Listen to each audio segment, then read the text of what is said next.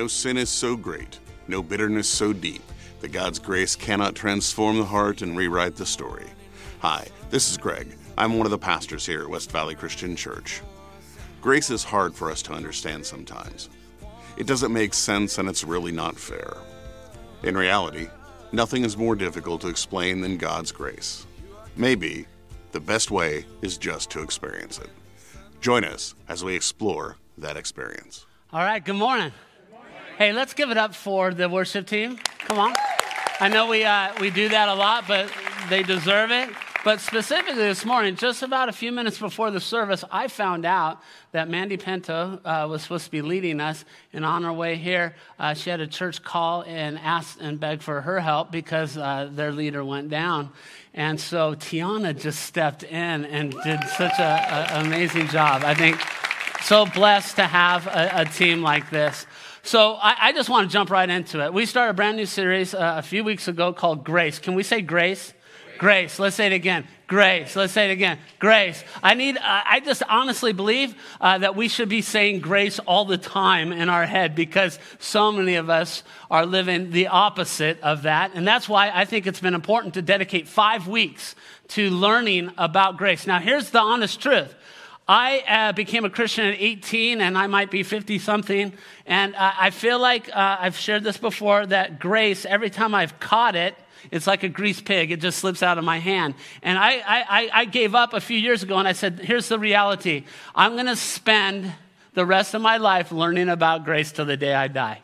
And so I pray that this has just been a journey for you, and that you grow in your understanding of grace. I want to just let you know that the series is actually called Grace is Greater. And some of the highlights about grace that I want to start off with is grace is an undeserved gift. That's my working definition. It's an undeserved gift. So part of the problem is we, even in Christianity, think we've got to earn this. We've got to be obedient in so many ways, and then we get the grace. I want to tell you right here and now, you can work your tails off being just like Jesus to the day you die, and you still are not good enough without the grace of God. And so grace is a gift that is undeserved, and it's given to us through his son, Jesus Christ. And all God's people said, amen. So grace is powerful enough to erase our guilt. Grace is big enough to cover our shame. Grace is real enough to heal our relationships. Did you hear that?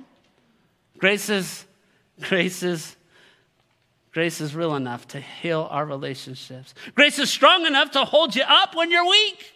Does that sound good? Amen? Grace is sweet enough to cure your bitterness. Can I hear an amen? Amen. Grace is beautiful enough to redeem your brokenness. Grace explained is necessary, but grace experienced is essential. Grace explained is necessary, but grace experienced is essential. That's my heart. That's Pastor John's heart. Not that we just get all the information of grace and we hear cute stories and sad stories and all the stories in between. But if we only know about grace but don't experience it, the devil's won. So our prayer is that we would experience God's grace. Let's pray. God, especially with today's topic, we claim that grace is greater than regret. That redemption is greater than regret. God, it doesn't make sense. The math doesn't make sense.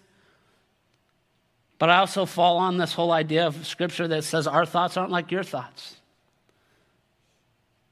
So thank you, God, that we get to keep growing in our understanding of grace. And my prayer, as I look around this room, is that we would not just hear, but that we would believe and that we would experience your grace like never before.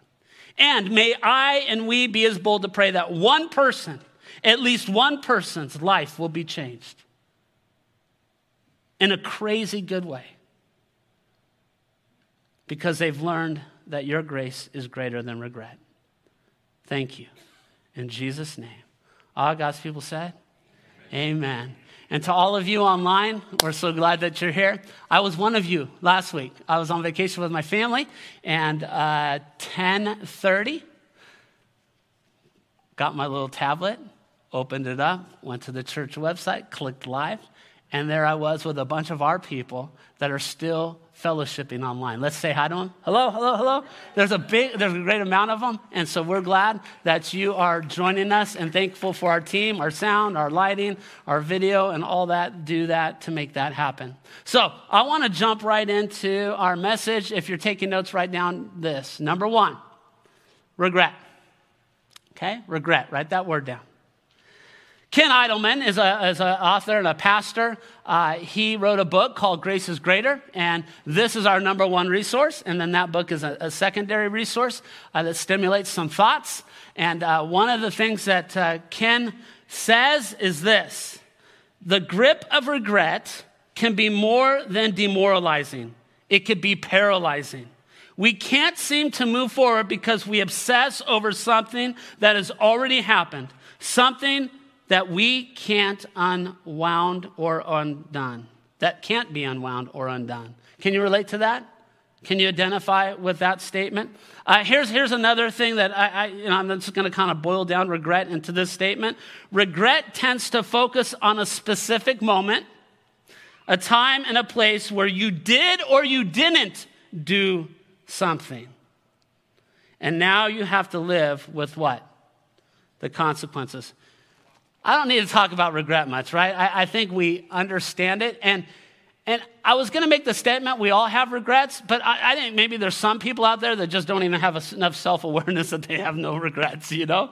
But I think most of us can relate to this idea of regrets. You know, the statements like, oh, I wish that hadn't happened. Or, oh, I wish I could go back in time. I wish I didn't say that, or I wish I did say that. I wish I would have said something differently. So here's my question. Do you have regrets? And I mean like peel back kind of regrets, not like I shouldn't have ordered that chili cheese dog last night. Regret.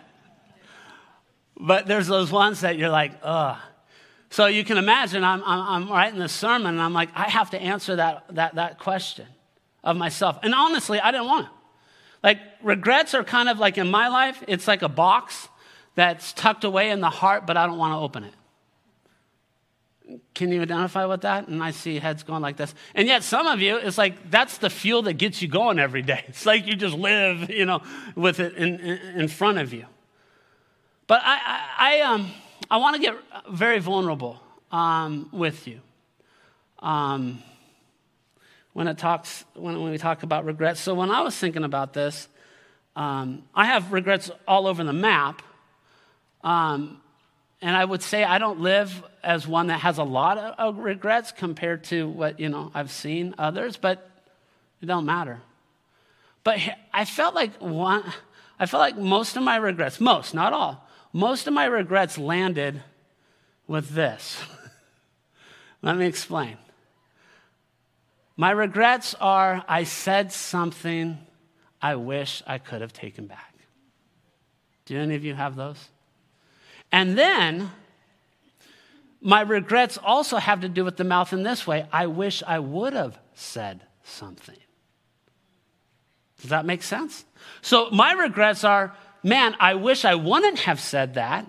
And then my other part of that is I wish I would have said that. So, getting personal. It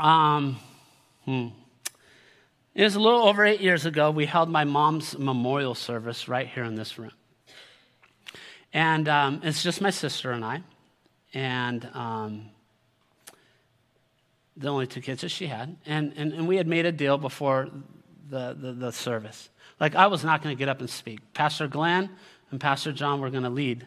And I just knew I couldn't. But my sister and I made this deal. She's got a beautiful voice. And I was like, Krista, if you get up and sing, then I'll get up and speak.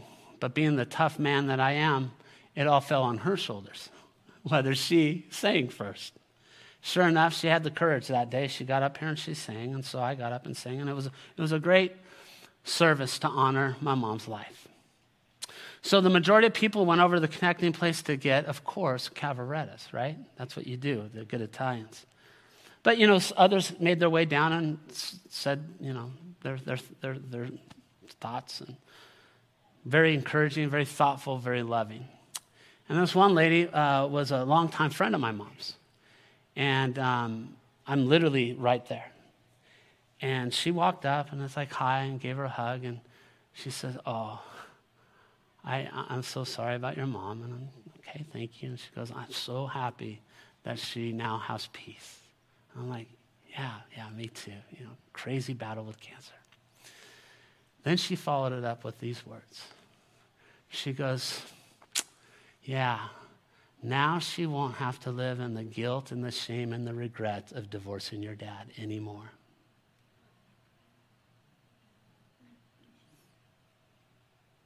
That happened right there. Like, if you could see, I got goosebumps still, because I still haven't figured that all out. If you want to, I'm going to shoot straight. If you want a definition of stupidity, that was that lady in that moment. Unbelievable. But by the grace of God, I just stood there, heard it, and just walked away. Went on and did all the other stuff. Later that night, I'm laying my head on the pillow. And I'm like, I had no idea that my mom was living with that. And here's the regret. The regret was, people, even today, still ask me, why did your parents get divorced? And my answer is always, I don't know. And 9 out of 10 are blown away by that. They're like, because they divorced when I was 2 years old. They're like, you don't know? How come you don't know? And here's my answer, because I don't want to know. Like, I was 2 years old. What is that going to do to help me? Now, I promise you this, and I think my sister actually watches this. I'm sure my sister knows. I'm sure she knows the answer to that. I still don't need to know the answer. But here's the regret.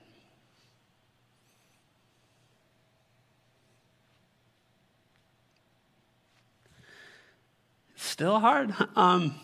The regret is that my mom lived with that for, 40 years.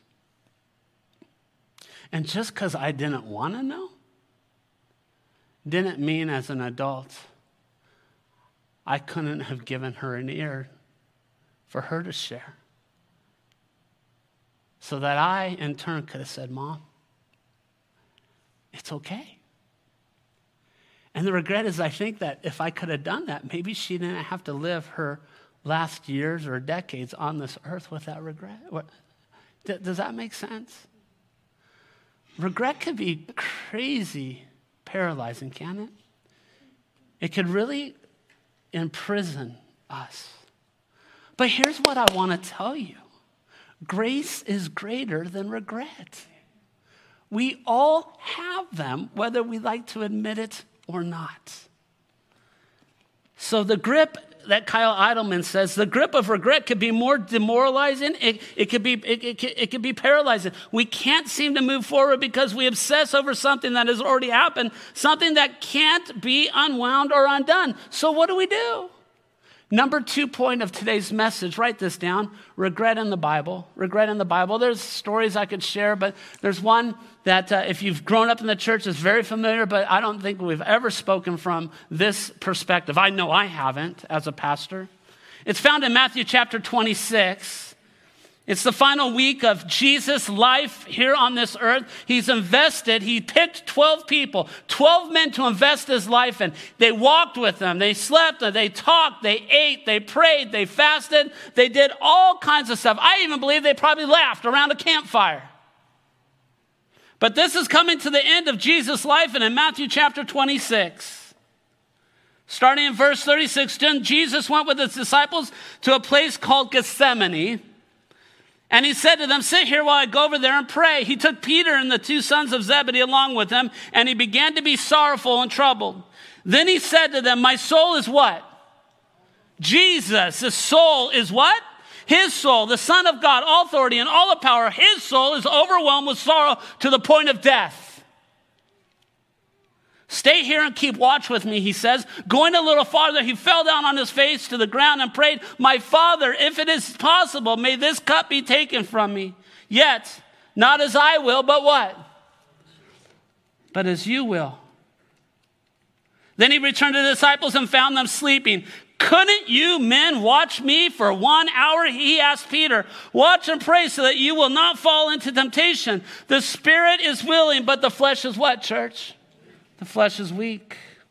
He went away a second time and prayed, my Father, if it's possible for this cup to be taken, unless I drink it, may your will what?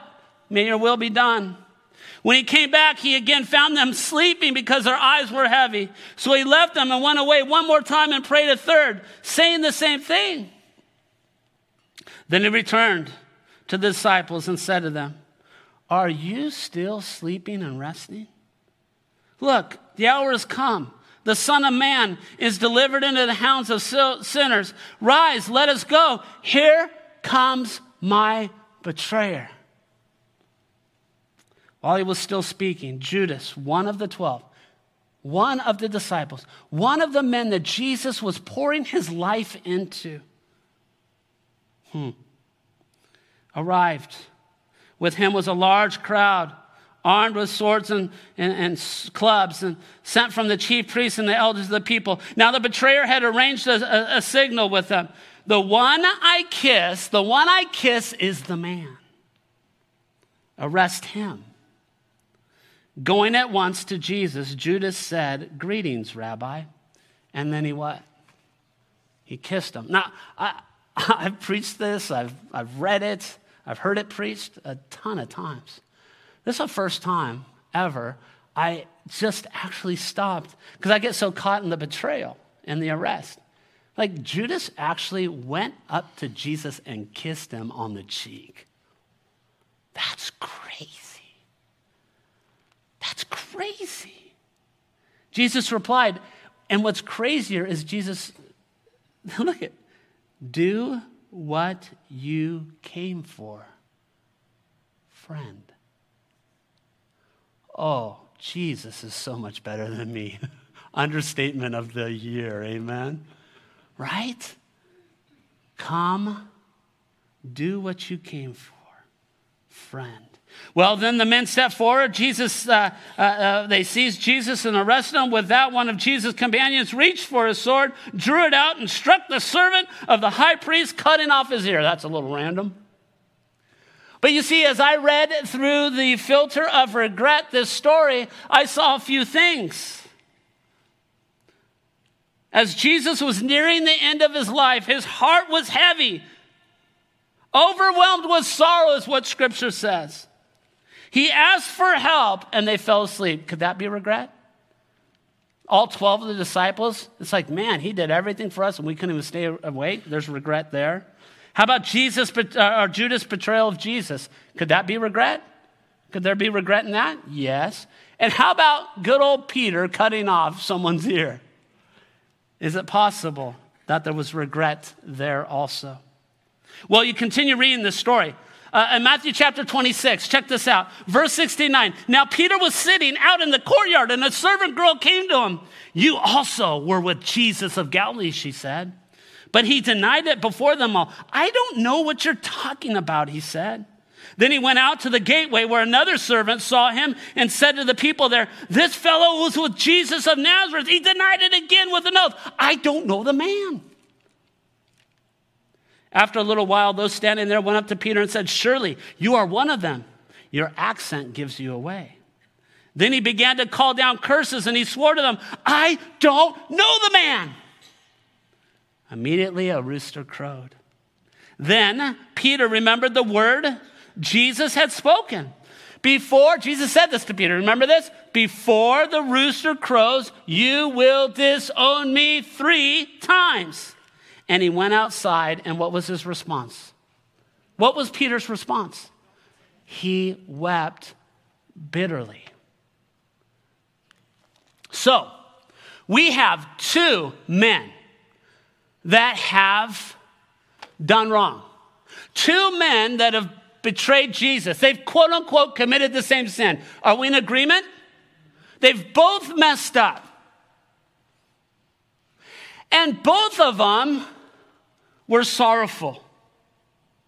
See, if you read Matthew chapter 27, verse 1, it says, early in the morning, the chief priests and the elders of the people made their plan on how to have Jesus executed. So they bound him, led him away, and handed him over to Pilate, the governor. When Judas, who had betrayed him, saw that Jesus was condemned, he was seized with what? He was seized with remorse. And he returned the 30 pieces of silver, which would be $197.40, some would say. He was seized with remorse and returned the 30 pieces of silver to the chief priests and the elders. I have sinned, for I have betrayed innocent blood, Judas said. What is that to us? They replied. That's your responsibility. You see, both Peter and Judas are filled with remorse, aren't they? I've just read passages. One wept bitterly, and one confessed his sin, and he actually gave back the money. But they had two different responses to their regrets. They had two different responses to the remorse. You know, it's interesting. Peter did the very thing he said he would never do. Because what we didn't read is Jesus called him out earlier and says, hey, you're going to betray me 3 times before the rooster crows. And Peter's response was, oh, never. If you've been around West Valley long enough and heard me preach enough, I've always said what? Never say never. Never say never. Never say. You can always have the intention of never doing whatever it is that you're going to say you're never going to do, but never say never. Peter said, never will I do this, and then he did it 3 times. Judas had regret. Peter had regret. And you fast forward to 2022, we have regret. In his book, again, Grace is Greater, I reminded you that not only is Kyle Adam an author, but he's a pastor. Great church out in Kentucky. Little church, I think it's like 30,000 people. Followed a great preacher and leader, Bob Russell. But in his book, he gives some examples of things he's heard over the years, or maybe even some regrets. And I want to share some of those. Again, these are just examples of real regrets people have had. I regret when you were a baby and I was 18 that my boyfriend was violent.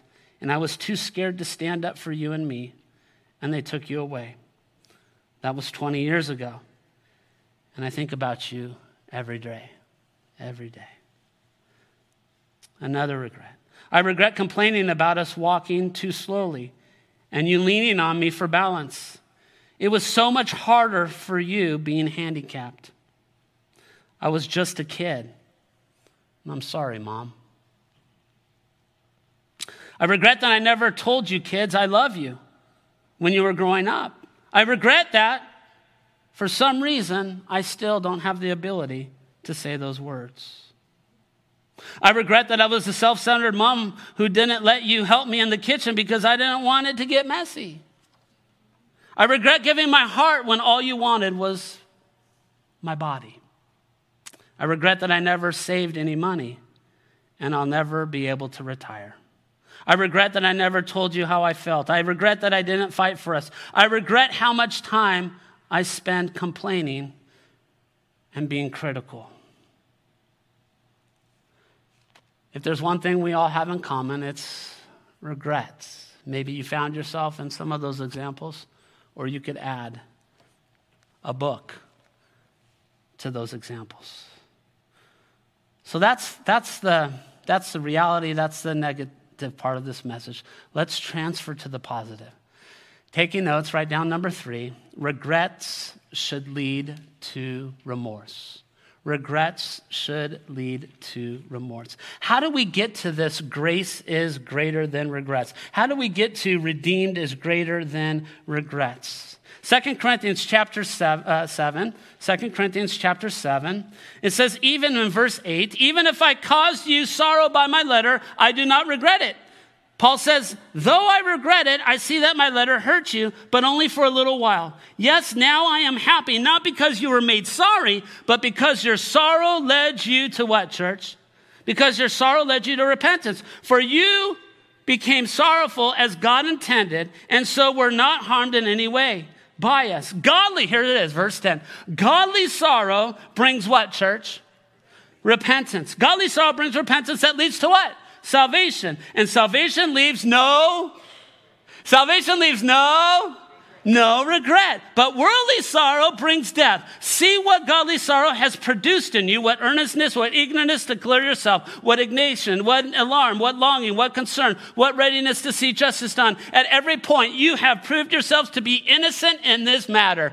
Paul is giving us a beautiful picture of how we can see that grace is greater than regret, how redeemed is greater than regret. And here's where some have challenged me and some have gone with in its healthy discussions. But what I've found is people that don't like to hear messages on grace, they want to hear the legalistic part of it. They want to hear about how bad we are. They want to hear about how sin is so awful. They want to hear about how much we've got to change and how much we need to be more like Christ. And there's truth to that. And then this side over here, grace is all, oh, Jesus died on the cross, and oh, we're forgiven by the blood of Jesus, and oh, everything's wonderful, and I could just keep living my life.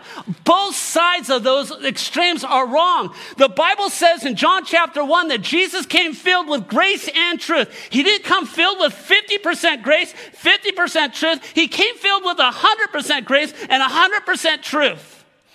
And so any kind of imbalance of this understanding is wrong, but the person that's the legalist always wants to hear about how we have to change and how we have to be law-abiding and how we have to do everything right. And that's where we fall away from the grace, and we say it's because we've done all these good things to be like Jesus that we get to go to heaven, and that's baloney. That's not the gospel.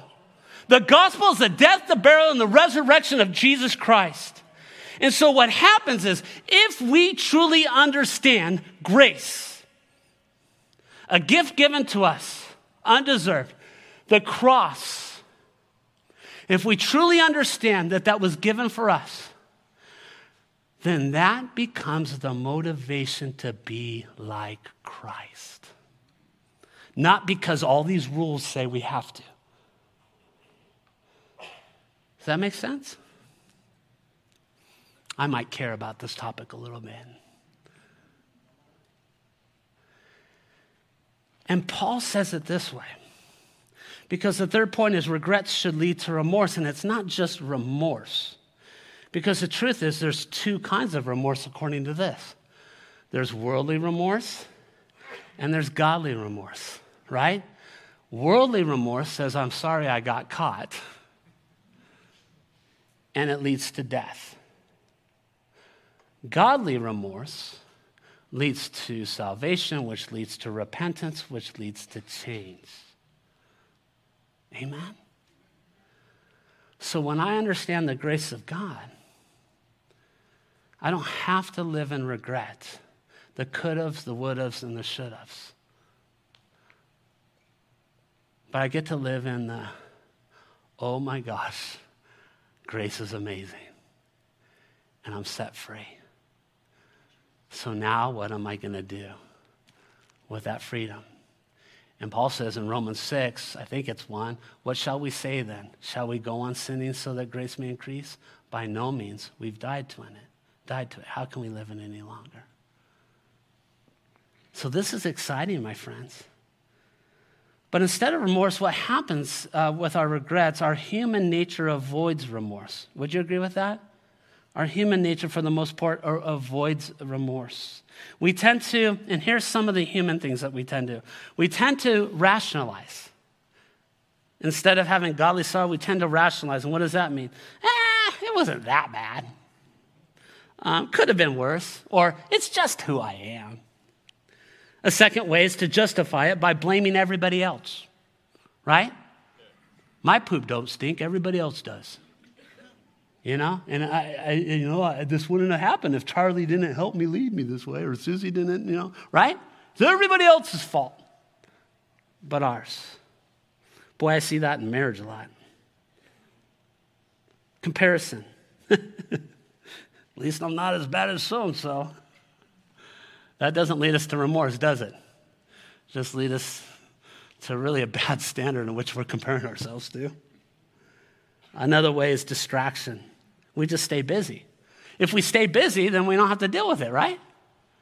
And then an intense way of this is what I call, is escapism. And that's an extreme. That's the hardcore version of distraction. The more pills I take, the better. The more stuff I shoot up into the veins, the better. The more drinking I do, the better. The more porn I look at, the better. The more hours I spend in the office, the better. Because then we don't have to deal with it. Right?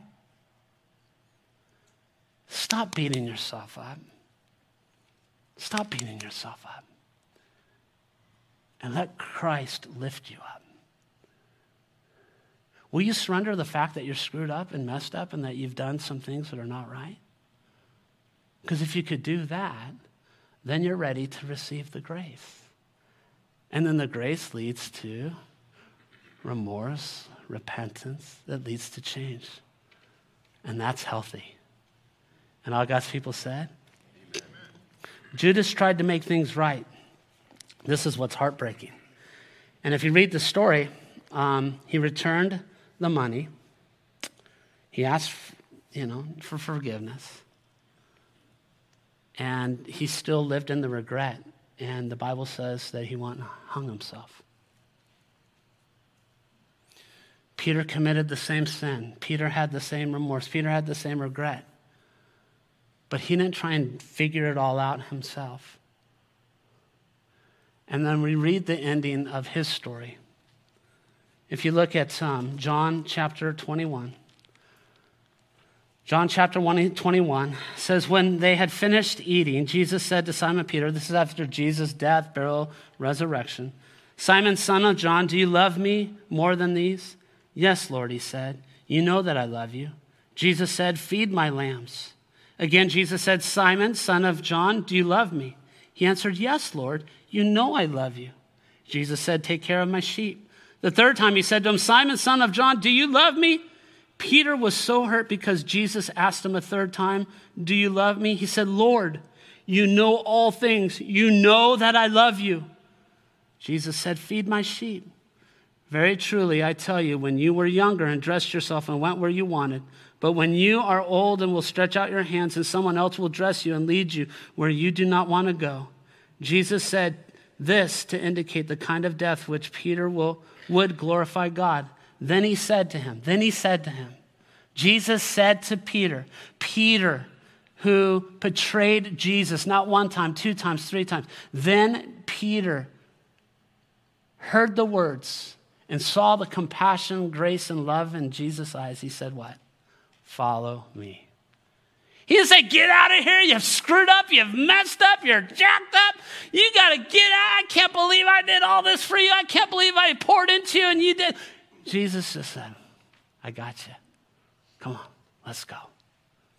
Brothers and sisters, I know some of the regrets that are in this room. I've met with you. You've been honest and you've been open and you've shared your heart. Some of you know some of mine outside of the one I shared. It could really mess us up, can't it? But my prayer is that you would hear this message, not from me, but from God through his Holy Spirit.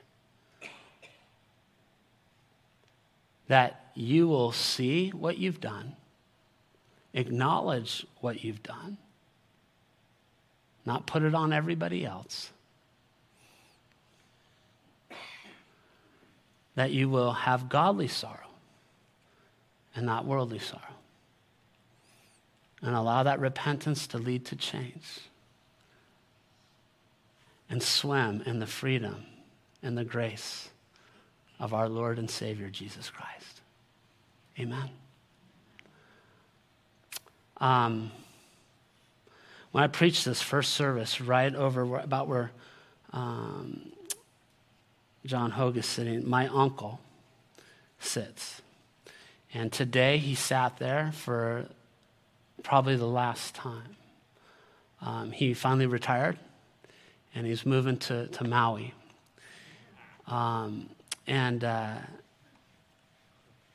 So my mom's 100% Italian. She had 3 sisters and 2 brothers. Brothers, a little passive. They probably had to be with the 4 crazy women, including my mom. And it was great. Italians' Christmases are wonderful until they're not.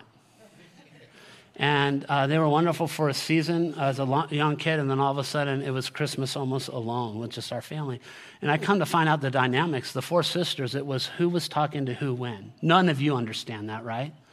But literally, I was in a culture of who am I allowed to talk to now? I mean, it really was really that. And it was just awful. But my Uncle Casey was married to one of those sisters. And I will say this. There was a season of almost probably close to 20 years where I was not allowed to talk to my uncle because my mom and his wife weren't talking. I mean, none of that side of the family was invited to my wedding because I couldn't upset my mom, right? I have lots of regrets with that. But I want to share this because as I was preaching, I saw my uncle. You know, my uncle wasn't following Christ, and yet when my dad passed especially, our relationship was strong, and I leaned into him. And I talked to him about becoming lead pastor here, and he says, Rob, you could do it. And eventually I did. And he goes, but if you say yes to becoming lead pastor, I will be there every Sunday. Now remember, he didn't go to church. Every Sunday he sat right there. A year and a half ago, I got to baptize him. My Uncle Casey's life has changed, and it's been amazing. And as I was preaching, I kept looking over there. I'm like, I'm going, I am so glad that regret did not keep our relationship imprisoned. He's one of the best things that I've got in my life. I wonder if you have some regrets. Maybe it's relationships, maybe it's work, maybe it's addictions, maybe it's whatever it is. Will you give it a chance to be set free and see what God will do with that? Father, thank you. Thank you. Thank you that redemption is greater than regret. Thank you. Thank you, thank you. In Jesus' name. All I got to say. Thank you for listening. For more information, please visit us at wvcch.org, or you can join us live in one of our Sunday services. Have a great day.